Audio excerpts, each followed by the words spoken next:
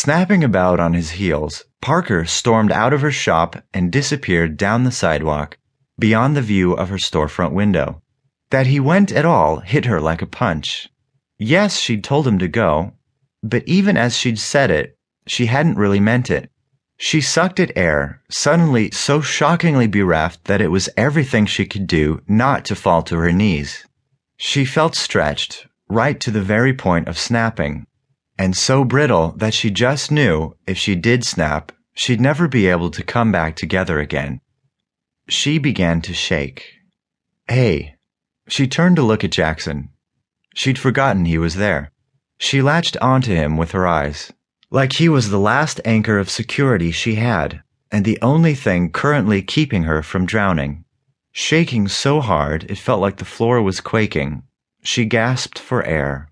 Everything before her was blurring behind a fast sheen of watery tears. Hey, Jackson came to her, catching her chin in his big hand and making her look at him. Breathe, he told her,